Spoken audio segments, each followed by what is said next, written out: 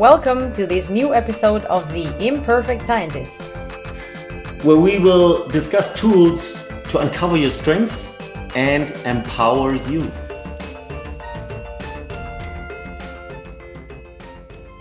And today, it's going to be all about soft skills, the so-called, in my opinion, wrongly called soft skills, because they can actually be pretty hardcore. Yeah, that's true. That's true. And the word of the day is going to be trainment, which all of you know. Yeah, go on. Because we just invented it. It's a combination of training and development. Developing these soft skills, like many people do that just by learning by doing during the day, during their work and private life, but actually you can train them. So we would strongly suggest trainment. Train to develop. You will definitely develop soft skills and strengths on your own, on your life experience, on your work experience. There's no doubt about it, because everybody does. It has to do with growth, with personal growth.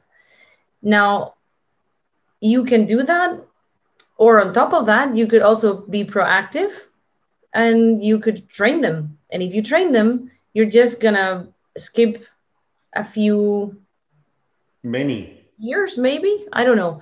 You could definitely at least be better equipped to deal with situations that bring you out of your comfort zone when you train and develop these some of the soft skills. And I think we should stop calling them soft skills, because I don't consider them soft. Should we call them complementary skills?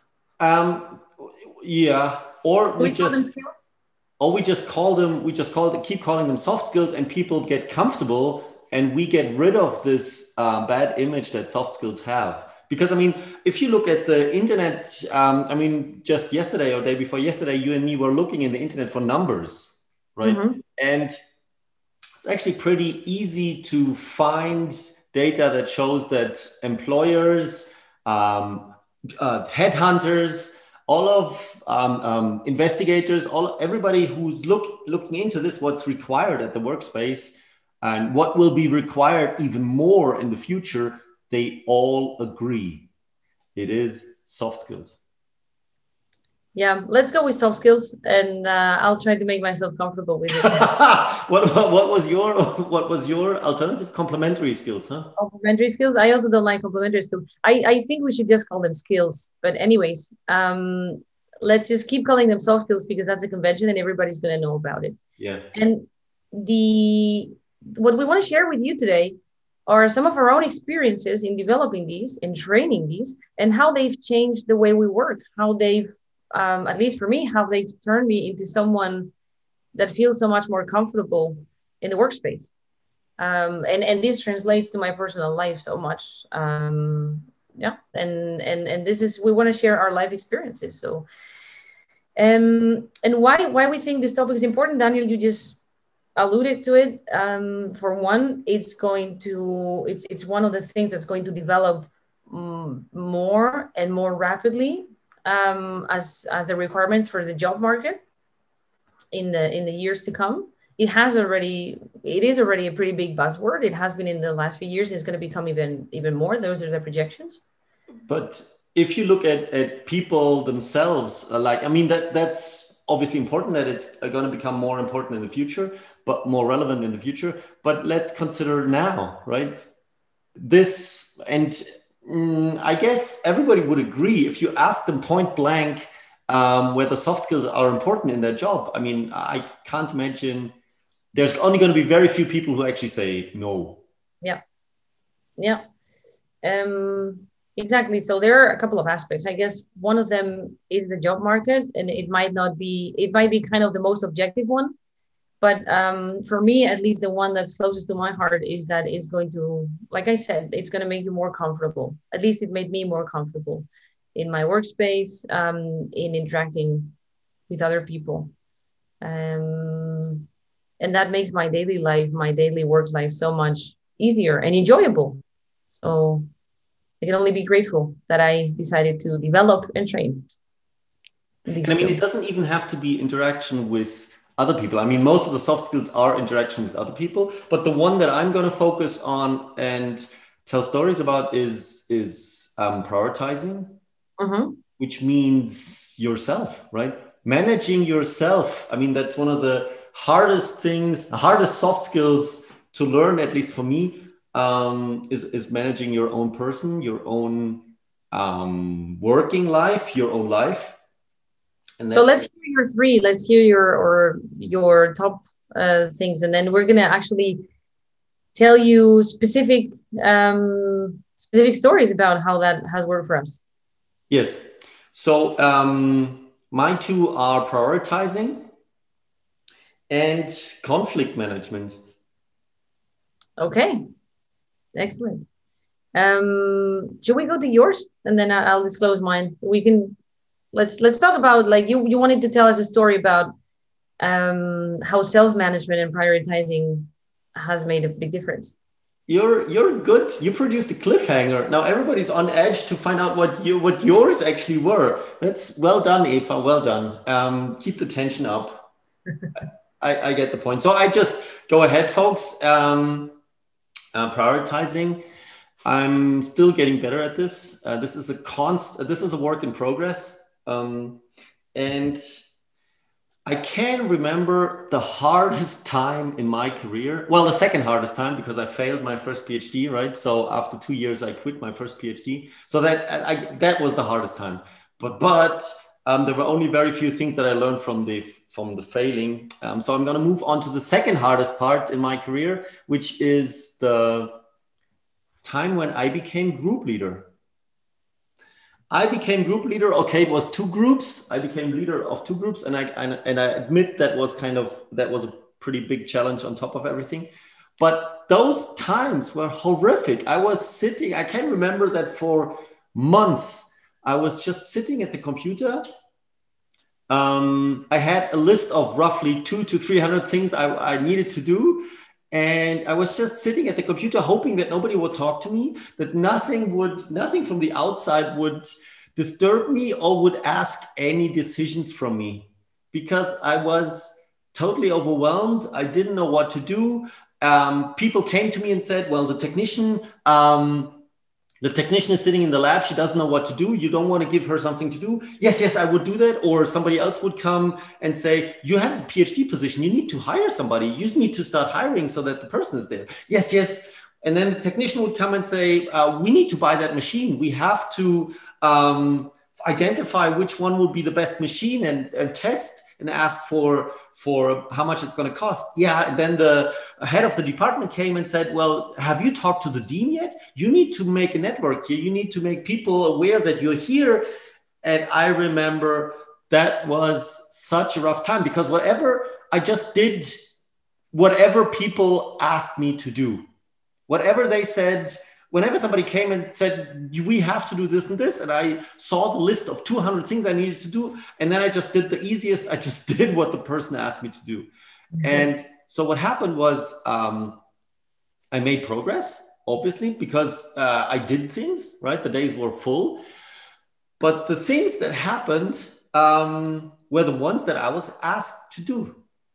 So I was like a robot. There was no decision making on my side at all. And obviously that's not the way to go, because it wasn't the most important and most relevant things that I did. I just did something. Yeah, whatever seemed more urgent or more pressing, or there was more pressure to do it. Yeah. I guess that gives you a sense of being completely out of control of the situation. Yeah. As much progress as you're making, because you are somehow probably out of those 200 or 300 things you have on your list, you are ticking some of those off by doing what people around you are telling. Maybe at least some of them might be partially overlapping. Some might be new. So on top of your 200, you have more.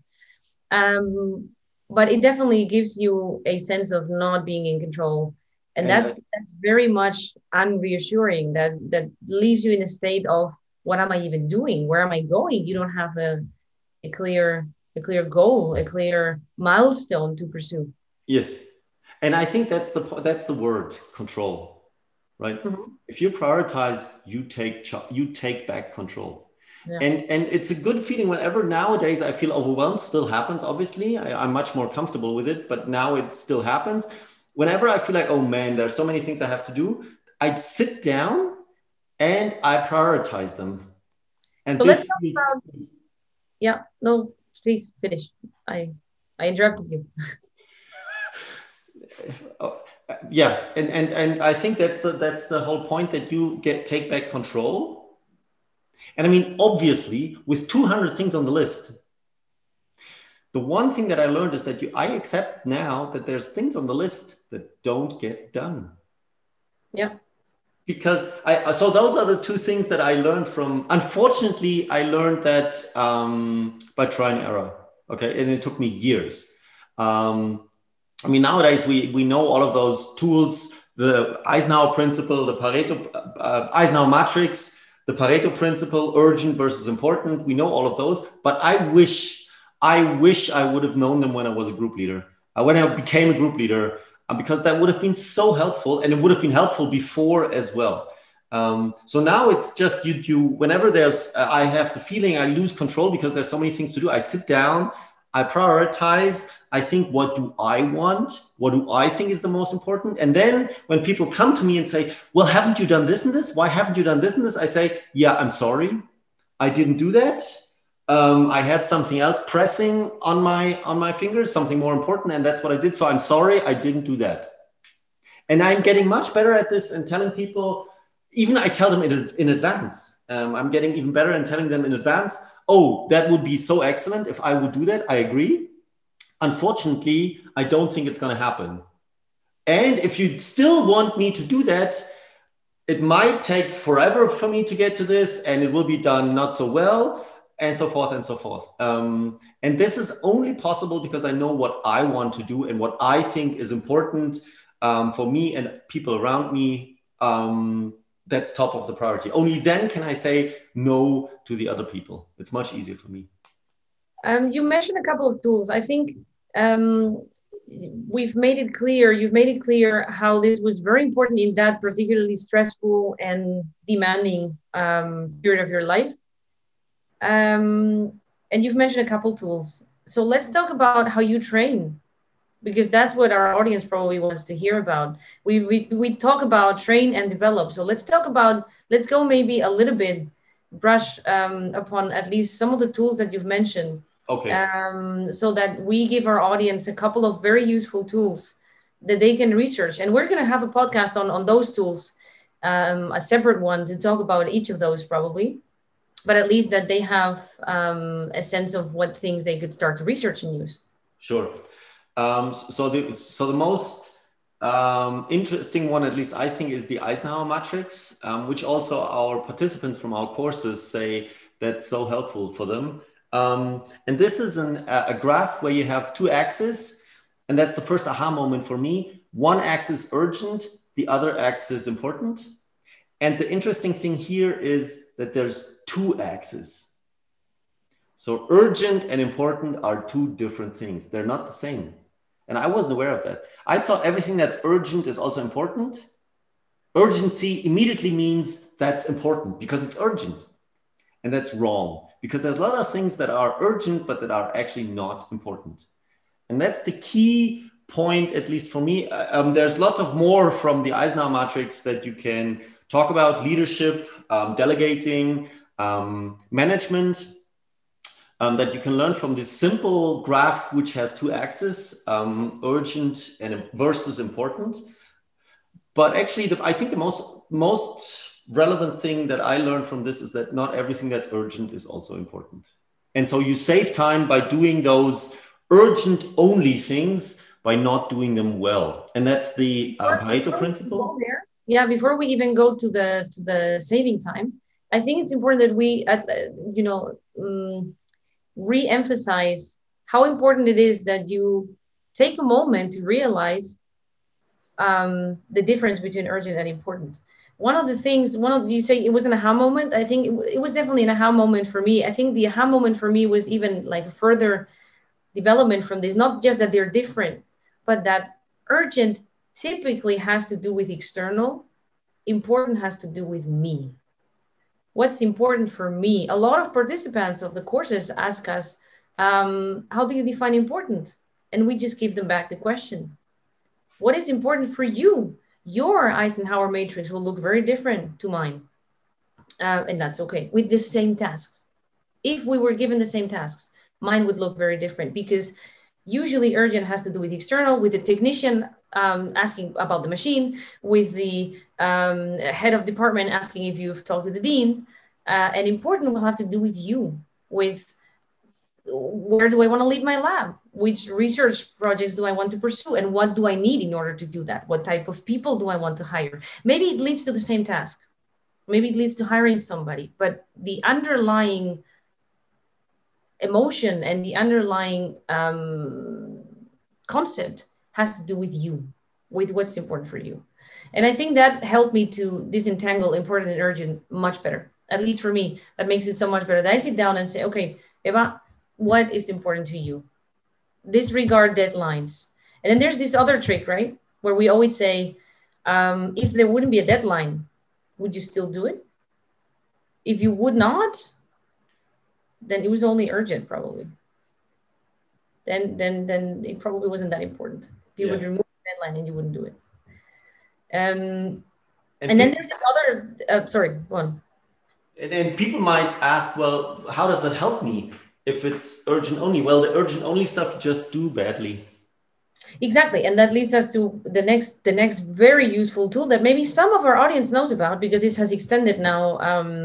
It's become, like kind of more popular in a lot of different aspects, in domains, not just in science. I've heard it in relationship with anything, with nutrition, with weight loss, with productivity, with a lot of different aspects.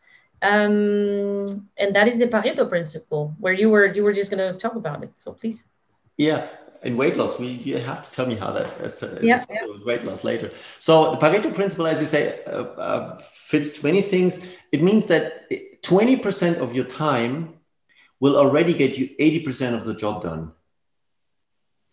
And that's good news, right? It's good news. It's those last few percent that take so much more of your time.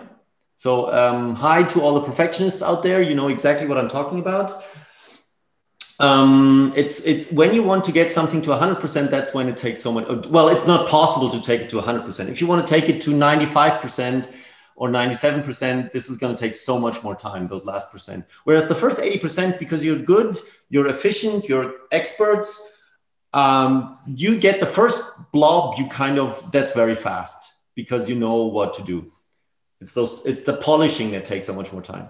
So that means that the urgent only stuff, you don't deliver almost perfect jobs because they're just urgent. They're not important. And this takes training, right? To let go, to not, you know exactly what I'm talking about. Perfectionism, it's letting go and saying, well, I'm just going to submit it as it is. I'm going to send the email as it is. I'm going to use the slides for the lab seminar as they are tomorrow, because there's more important things I need to tend to. So I'm going to go with an 80% job. And you better practice, folks, because when you rise in your career ladder, 80% for me, if I do something 80%, that's excellent, right? Because those things are really rare. I do 50% jobs. I do 20% jobs. I do 5% jobs. Yes, I do. Yeah. And that ties very nicely with what I wanted to share. One of the things that has changed my work life so much, because you were just talking about letting go. You were just talking about how accepting that you can do things suboptimally, and I'm a perfectionist at heart.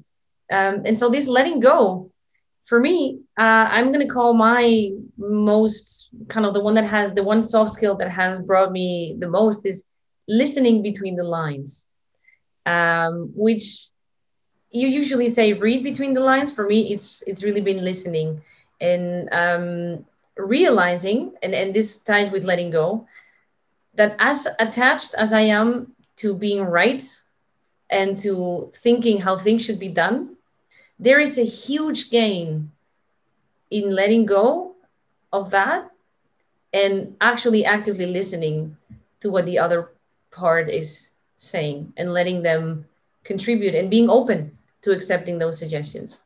Because in the past, I struggled so much with, during my PhD, for example, with how I thought things should be done and how I thought relationships should be handled, how people should behave.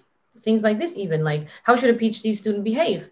And what should they know? And kind of setting a really high standard wouldn't let me see that those people that I thought were underperforming were just bringing in a completely different perspective, a completely different skill set that I could benefit from and that I could learn from instead of trying to override all the time. So there's, I guess, two aspects to this. The one is this active listening. So really saying, okay, I'm going to shut up and actually try to understand what the other person is trying to tell me, even if I don't agree with it. And my brain is heavily raising all the flags and all, ringing all the alarms and saying, no, no, no, that's completely wrong. That's not the way to do it. But I've learned to quiet those monkeys, so that I can actually listen and understand what the other person's saying, and to accept that what I think is right is only my perspective.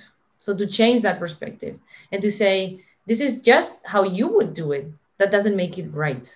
That just makes it one way of solving it. And it's been a huge lesson for my work life, for how I interact with people.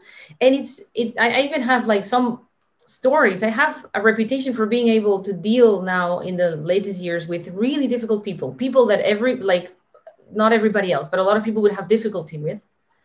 And I think one of the things that I do different there to most everybody else is that I really say, okay, why is that person difficult to everybody else? Apparently, what do they want? What makes them tick? What is it that they're not being listened to that makes them cranky? There is something that's obviously important to them that people are not acknowledging, that they're not respecting. So I'm going to at least try to talk to that person and understand what it is they want and how they tick, so that I can put them on my side. And this works 80% of the time. I still clash with some people. You can't possibly, I guess, harmonize with everybody. But for me, it was a life changer in how in professional relationships. And one of the ways I train this, by the way, that I actually implement this is by asking a lot of questions. Even asking the question, what is important to you? What is important to you? What a little simple thing. And then actually listen and respect that. And if you do that, at least for me, it's changed the way I interact with people. I would, I'm actually very happy that I'm now working together with you, because that's something I would still like to learn from you, because that's something that I still haven't managed to do well enough, at least how I would like to do it, because it still doesn't work for me that well. I'm overriding people. I'm dropping people on the side. If somebody's grumpy, I just avoid them. Actually, that's something that I should start trying to do as well. It's interesting that you say that, because I think it's still work in progress. The same way that you were saying that it's for you, that prioritizing is work in progress. For me, it definitely is. But somehow, if I look back at how this has developed and how I've trained this, actively trained it by asking questions, by quieting those monkeys in my head, by accepting that I'm not right, and actually even writing this down, like writing down, okay, these are my options, these are the other person's options, what is good about both, let's put the best of both to work. I've come a long way, and I still have a long way to go, because accepting that you can learn is also, that you can continue to develop and train is also part of the mindset for me. But yeah, this listening between the lines is what I would emphasize has changed a lot for me. And I guess the first step, which is probably very difficult, is also to realize what's happening, right? When somebody's grumpy, and then inside your buttons get pushed, and then you just feel the hormones flowing, adrenaline and whatever, and you go like, well, leave me alone or whatever. That's what I usually do. So to be able to stand beside yourselves, watch yourself and say, well, that's just biochemistry that's happening right now inside you. So that's used, and biochemistry that's blocking you, that's harmful, because harmful to the relationship, because it prevents you from actually listening between the lines. And I guess that's at least for me, that's usually the most difficult step, is to realize what's happening. Because once I realize, I can start managing it, right? It's when I don't know, when I don't actively realize, now the buttons get pushed and my hormones get flowing, I can't control. I'm not controlling it, obviously. Yeah. So we're back to control.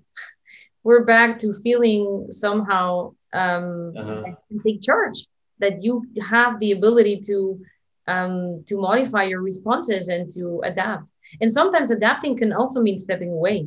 If your biochemistry or your reaction is pushing your button so much that you cannot deal with that in that moment, it's okay also to step away and to say, okay, I need to take a breath. Maybe I need to walk outside. I'm reading this book on stoicism, stoics. You know the stoics?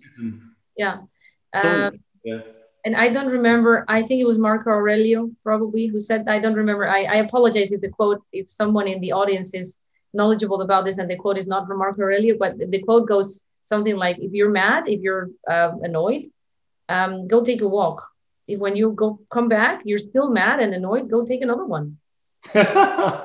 And repeat until you go back and you have been able to step outside yourself and quiet down a bit. So Yeah. And yeah, I guess that's my the training is then to be able to do that without a walk, right? That yeah, you're yeah. in that situation when that person is needing to be, interacted with, then you can actually take the walk inside your head within a few moments and manage And, yourselves. and you know what's the upside of this, another upside of this is that you can turn it around. And when you are the person who is difficult to deal with, when you realize that you are the one who is making it difficult, in those moments, if you're with a colleague, let's say, but you're super annoyed because something happened, maybe you're even annoyed by the colleague, I don't know. In that moment, to be able to say, to be assertive, and that's, again, it ties, with everything else. Like for me, it's kind of a bundle, it's a package. And to be assertive and be able to say, in this moment, this is what's important to me, this is what's happening to me, and this is what's important to me now, that you leave me alone, that you give me 5 minutes, or that you please do this, don't ask, and we can talk about it and discuss it as much as you want, whatever it is. But to be assertive about it is going to make their lives so much easier and yours. Yeah. Um, and I'm not saying you should avoid conflict, because conflict can also be very, very energetic and energizing. And this is another topic for another day, because otherwise this is going to be very long. But I'm not saying you should avoid it. What I'm saying is this can also help you to manage that and to take charge of it. With tools again, and we're talking all the time about tools to empower you in every situation. Yeah. And this is an excellent lead over. I'm not sure whether you constructed it that way or whether it just happened, to the conflict management, which is my second thing. And actually there, I'm also looking forward to the podcast about tools for conflict management, because I'm still a beginner and I still already have advanced so much compared to former times.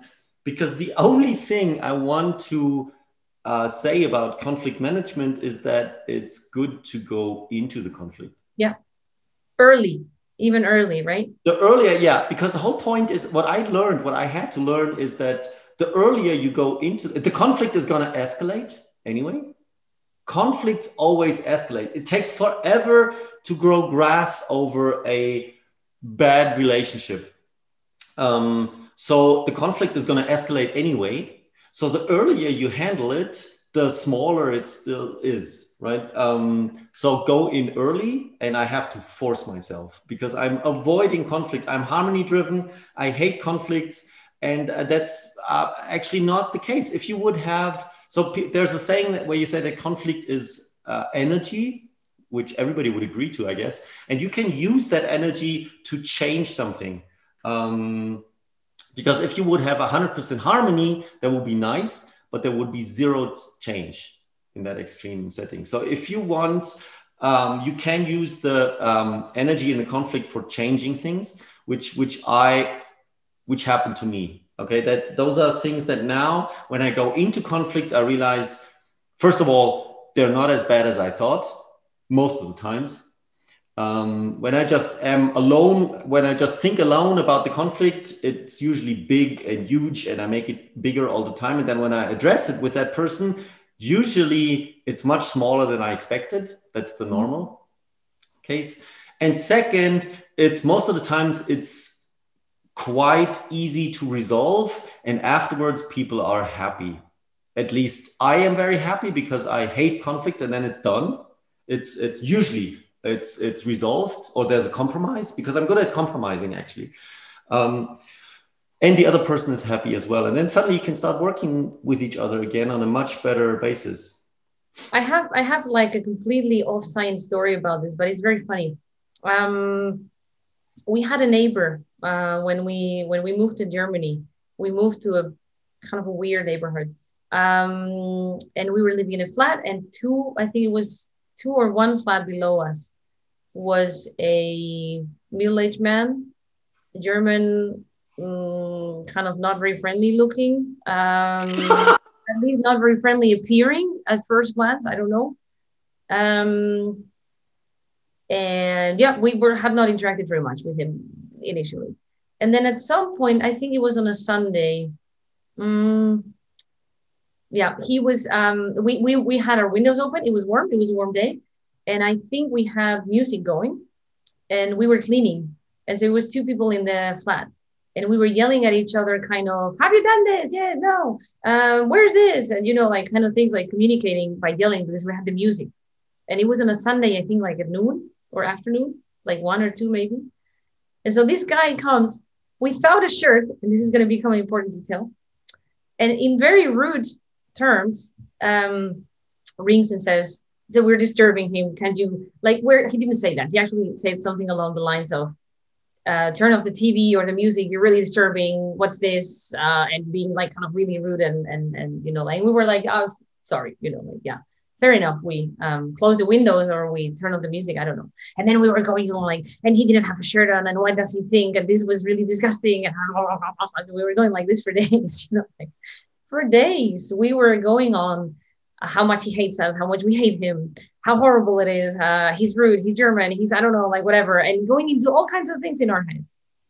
And then one day, weeks after, we received a super heavy package. And I wasn't even there. It was this Iran who doesn't speak German very well. Okay, the other person in the house. And she's trying to carry the package because there was no elevator up the stairs. And this guy sees it and he's like immediately, oh, can I help you?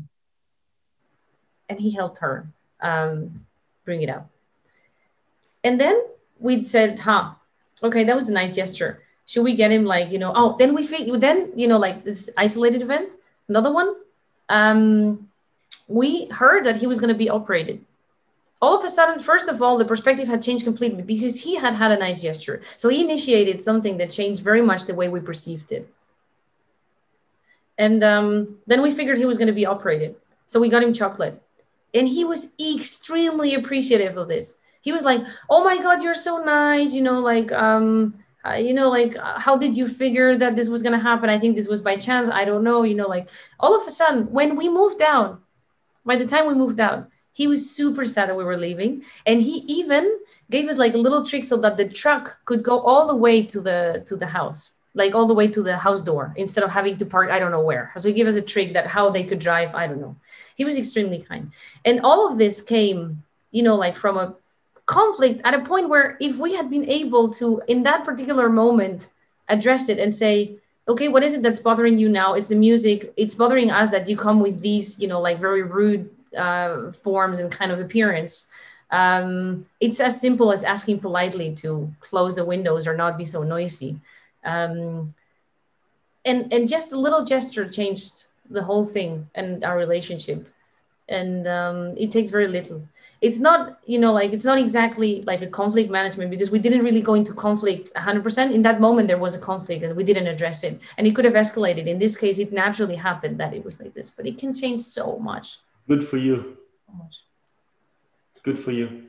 So Yes, I'm gonna pick, and I think that's a story that many people can tell, kind of similar stories where this happened and you have just a weird perception, or you catch somebody in a bad moment, and yeah, and then these types of things happened.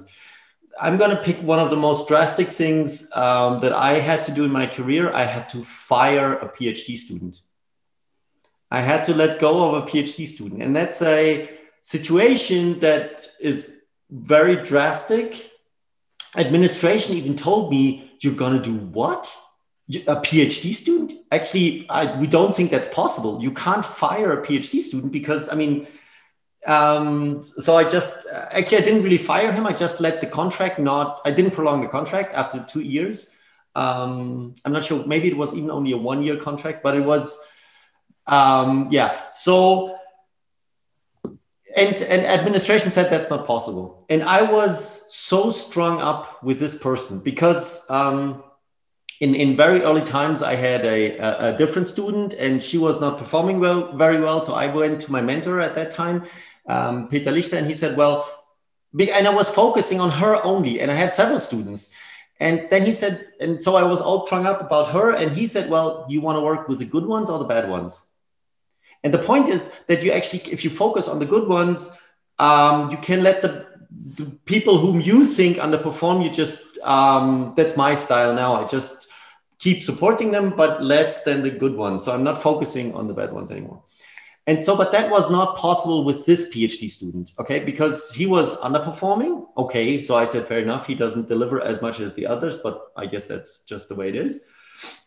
So let's focus on the good ones. But he, in addition, on top of that, he introduced bad energy into the group. He was intriguing. He was bringing people down. He was really somebody which I felt, if I keep him on the team, like as is, this is going to be this is going to degrade performance in the whole team.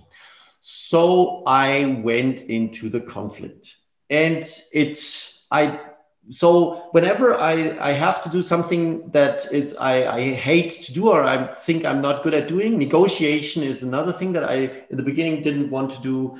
Well, whenever this happens, I go for transparency. I put all the cards on the table, and then they're kind of the cards on the table. Then it's no longer me who's so much in the arena, but it's more the facts. Like, this is the way it is. And what you give away then is power, right? Because all the cards are on the table.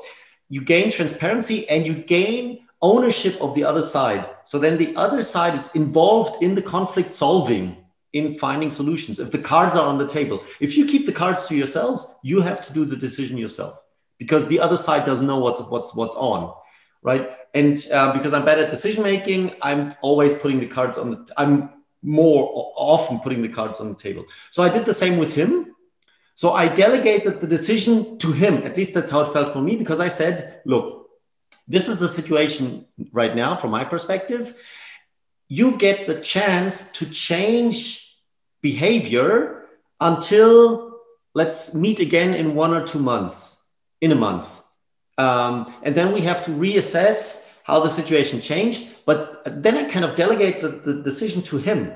You know, it's your choice whether you want to change or not. If not, this and this and this consequence is going to happen. So we did this like 2 or 3 times, until the final thing I said, okay, it still hasn't changed, at least from my perspective. So if it doesn't change the next time we meet, I have to let you go. And he was from a country where they had, in that country, there was turmoil, there was disturbance in the government. So he said, well, if you're going to terminate the contract, I don't even have a visa to stay in Germany anymore. I have to go back home to this difficult situation. So he was really putting pressure on me. So I said, well, if it's so bad, thank God I had delegated the decision to him. At least that's how I felt. If it's so bad at home, let's really try together to make a change in the next month, because otherwise I'm not going to prolong your contract. And Ultimately, there was not enough change. So I said, okay, I'm sorry.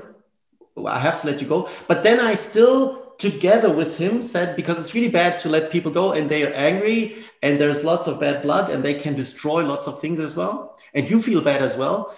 So I said, so let's see how together we can find you a new position somewhere else. And I'm going to help you and support you in getting somewhere else to make it a smooth transition. There's this movie with George Clooney and I can't remember with whom. It's called, I think, Up in the Air or something. Up in the air, yes. Up in the Air, where the whole point is about he has to let people go and he tries to help them see the small advantages also of not having a job anymore. Yeah. To make the transition smooth. I guess, yeah. Embracing change is a whole different topic that we should and uncertainty is a whole topic that we should discuss in another episode. But what I take away from the story you just shared is that going early into conflict and going honestly into conflict and kind of giving the other side also a chance to participate, to have a say in the solution creating, is huge. And once again, I think I would have examples of this, of how I implement this kind of naturally, even outside of my work life as a scientist. But I think we should probably have a full thing on this because it's such a big topic, and we can go into the energy and we can go into the different types of solutions that can solutions that can arise, and so on in more detail. But yeah, just maybe to wrap up today, what I would like to ask our audience is to take a moment to look back and say, okay, what is one thing, if maybe make a list of 2 or 3 and then really pick the one thing that has changed them very much, because they've learned. Even if they're early in their careers, even if you're early in your career, there's surely things in your life experience that have brought you where you are and that you believe are important. And that would be one thing to answer, to sit down and say, okay, what is my soft skill, my thing that I'm really proud of, that I've really developed and that I maybe want to train even more. And then the other one would be to pick one that you want to train. And if you're brave, you're going to pick one that you know you're bad at, one that's going to challenge you. Pick one that you actually want to actively train, because this is what this podcast is all about. It's about tools. It's about sharing experiences, and it's about sharing tools like we share Eisenhower and Pareto, and to some extent conflict and assertivity and listening between the lines, so that you can have, again, all the power to manage your next situations. So pick one that you have learned about, that you have developed, and pick one that you would like to train. And if you want, you can leave a comment, and we'll be happy to take that comment. And we're still going to cover a lot of these in our next episodes, because that's what we plan with this podcast. It's good that we have so many more episodes coming. I'm looking forward to that. Absolutely. So what's the take-home message for the day? Let's make a short segment. Yeah, I think the trainment take-home message is that you don't have to learn everything by trial and error. You can actually train actively, proactively, learning from other people. You don't have to reinvent the wheel. Most of the problems that I have, many people have had before me, and they have solutions that I can try and see whether they work for me. And that's much more efficient than try and error, because it is kind of try and error, but it's a guided try and error, because you try solutions, you try other ways to do things, because if you do it exactly the same way as you did last time, it's going to be exactly the same outcome as last time. Yeah. Which means no advancement. So trainment, go ahead, folks. Do trainment with soft skills, because you can train them just as you do the hard skills. They're exactly the same. Which brings back my point that they should just be called skills. Exactly. Excellent. So that's how we wrap up today's episode. Um, See you next time. Talk to you next time. See you next time. Happy scientists.